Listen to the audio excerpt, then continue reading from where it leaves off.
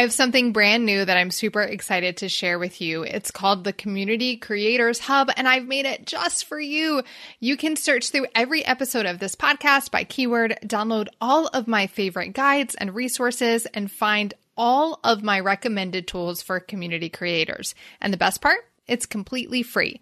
Just go to Community Creators Hub, that's Community Creators Hub, HUB.com to get your free access.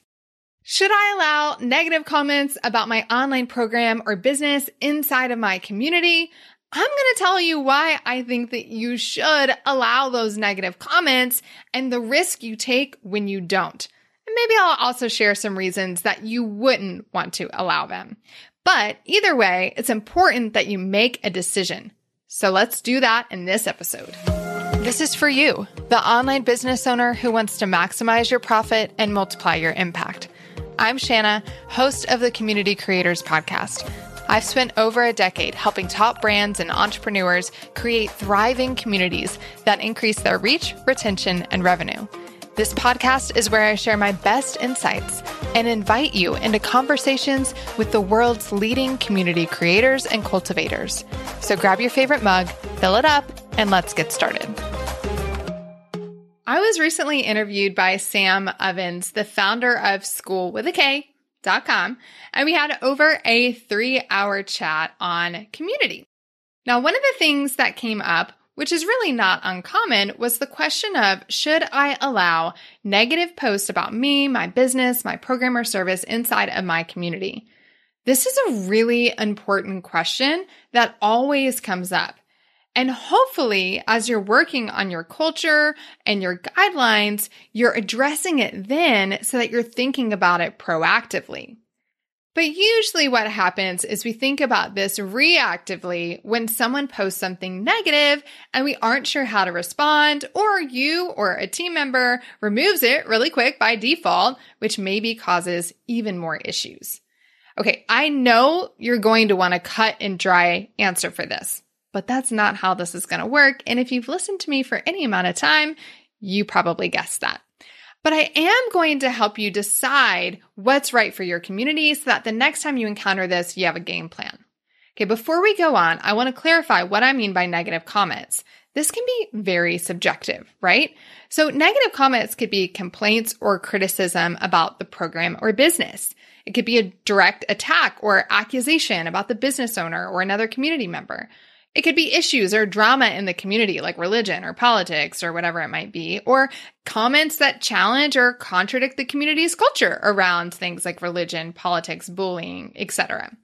For our purposes specifically in this conversation, I'm talking about complaints or criticisms about the business or the program. So not anything that's an obvious removal, bullying, direct attacks, or anything like that.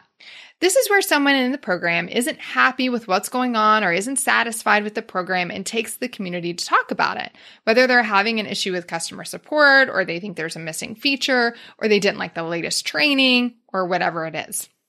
Maybe you're like most people and you're thinking, well, of course you delete those, Shanna. And you may have a point.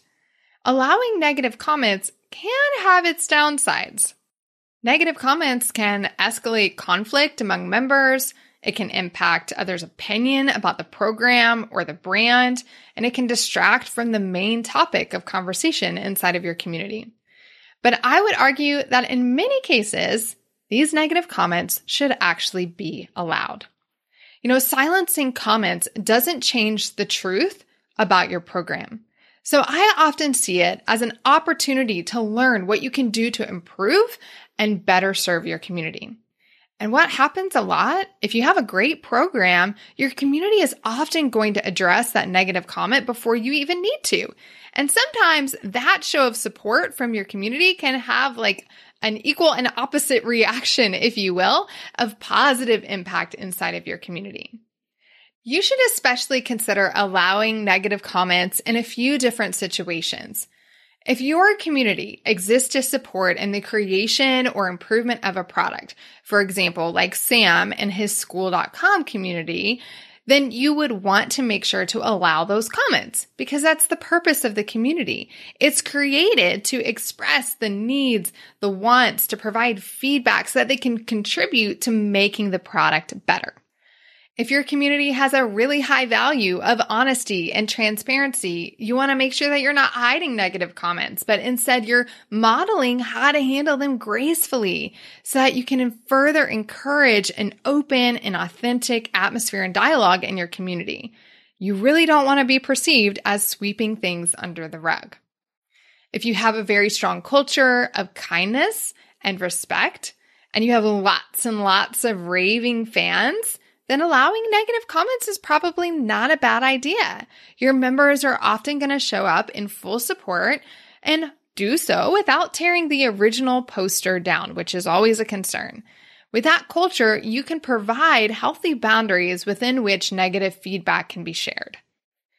Too often, we want to silence the negative feedback rather than listening, considering the validity of that feedback, and potentially addressing the root cause of the issue.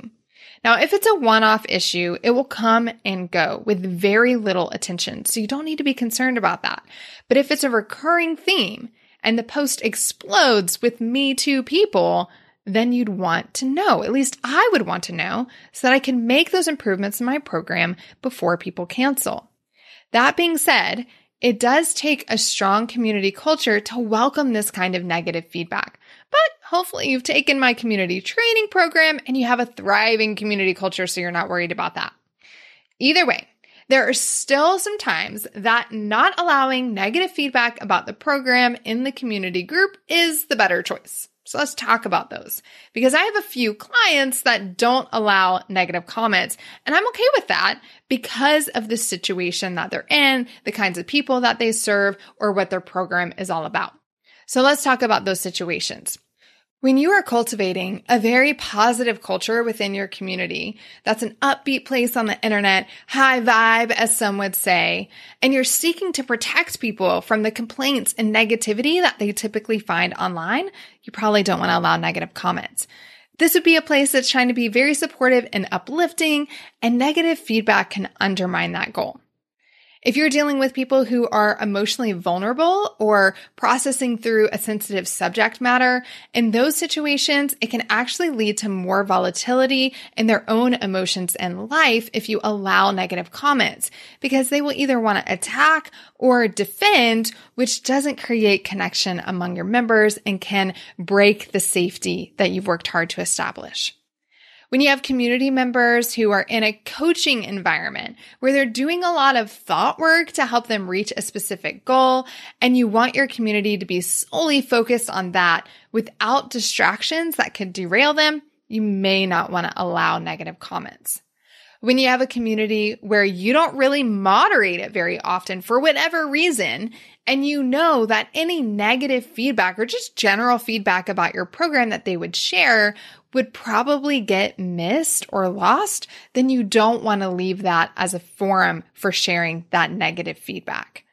I'm sure you could come up with 10 more reasons why you don't want to allow negative feedback in your community. But I want you to assume that you should allow negative comments and then ask yourself, what would allowing them make possible? And if you were to allow them, what would you need to do differently to maintain the brand and the culture? What I also want you to think about, if you decide not to allow them, is what channel you have open to your members for them to provide that feedback. You can't and shouldn't shut it out completely, because when people have negative feedback and we can learn about that early on, not only can we make improvements in the program, but we can potentially rectify it so that that person doesn't cancel. So you want to have a channel for that kind of communication. Most importantly, what I don't want you to do is make a decision out of fear or uncertainty. We are cultivators, and cultivators are intentional about the decisions we make when it comes to our community. So take time this week to think through this decision and decide what's best for your business and community when it comes to negative comments. Hey friend, thanks for listening. If you like this episode, make sure to subscribe. Then do me a favor and leave a review letting me know what you want to hear more of. To learn more about the show or connect with me, head to ShanaLynn.com. That's ShanaLynn.com. Until next time. Hey, if you're serious about creating a thriving online community, then you need to really understand the 4 foundations of every thriving community. I'm going to teach it to you in a free 7-minute training. That's right. It's just 7 minutes. You don't even have to give me your email address to get access. All you have to do is go to freecommunitytraining.com or DM me the word training over on Instagram to get access.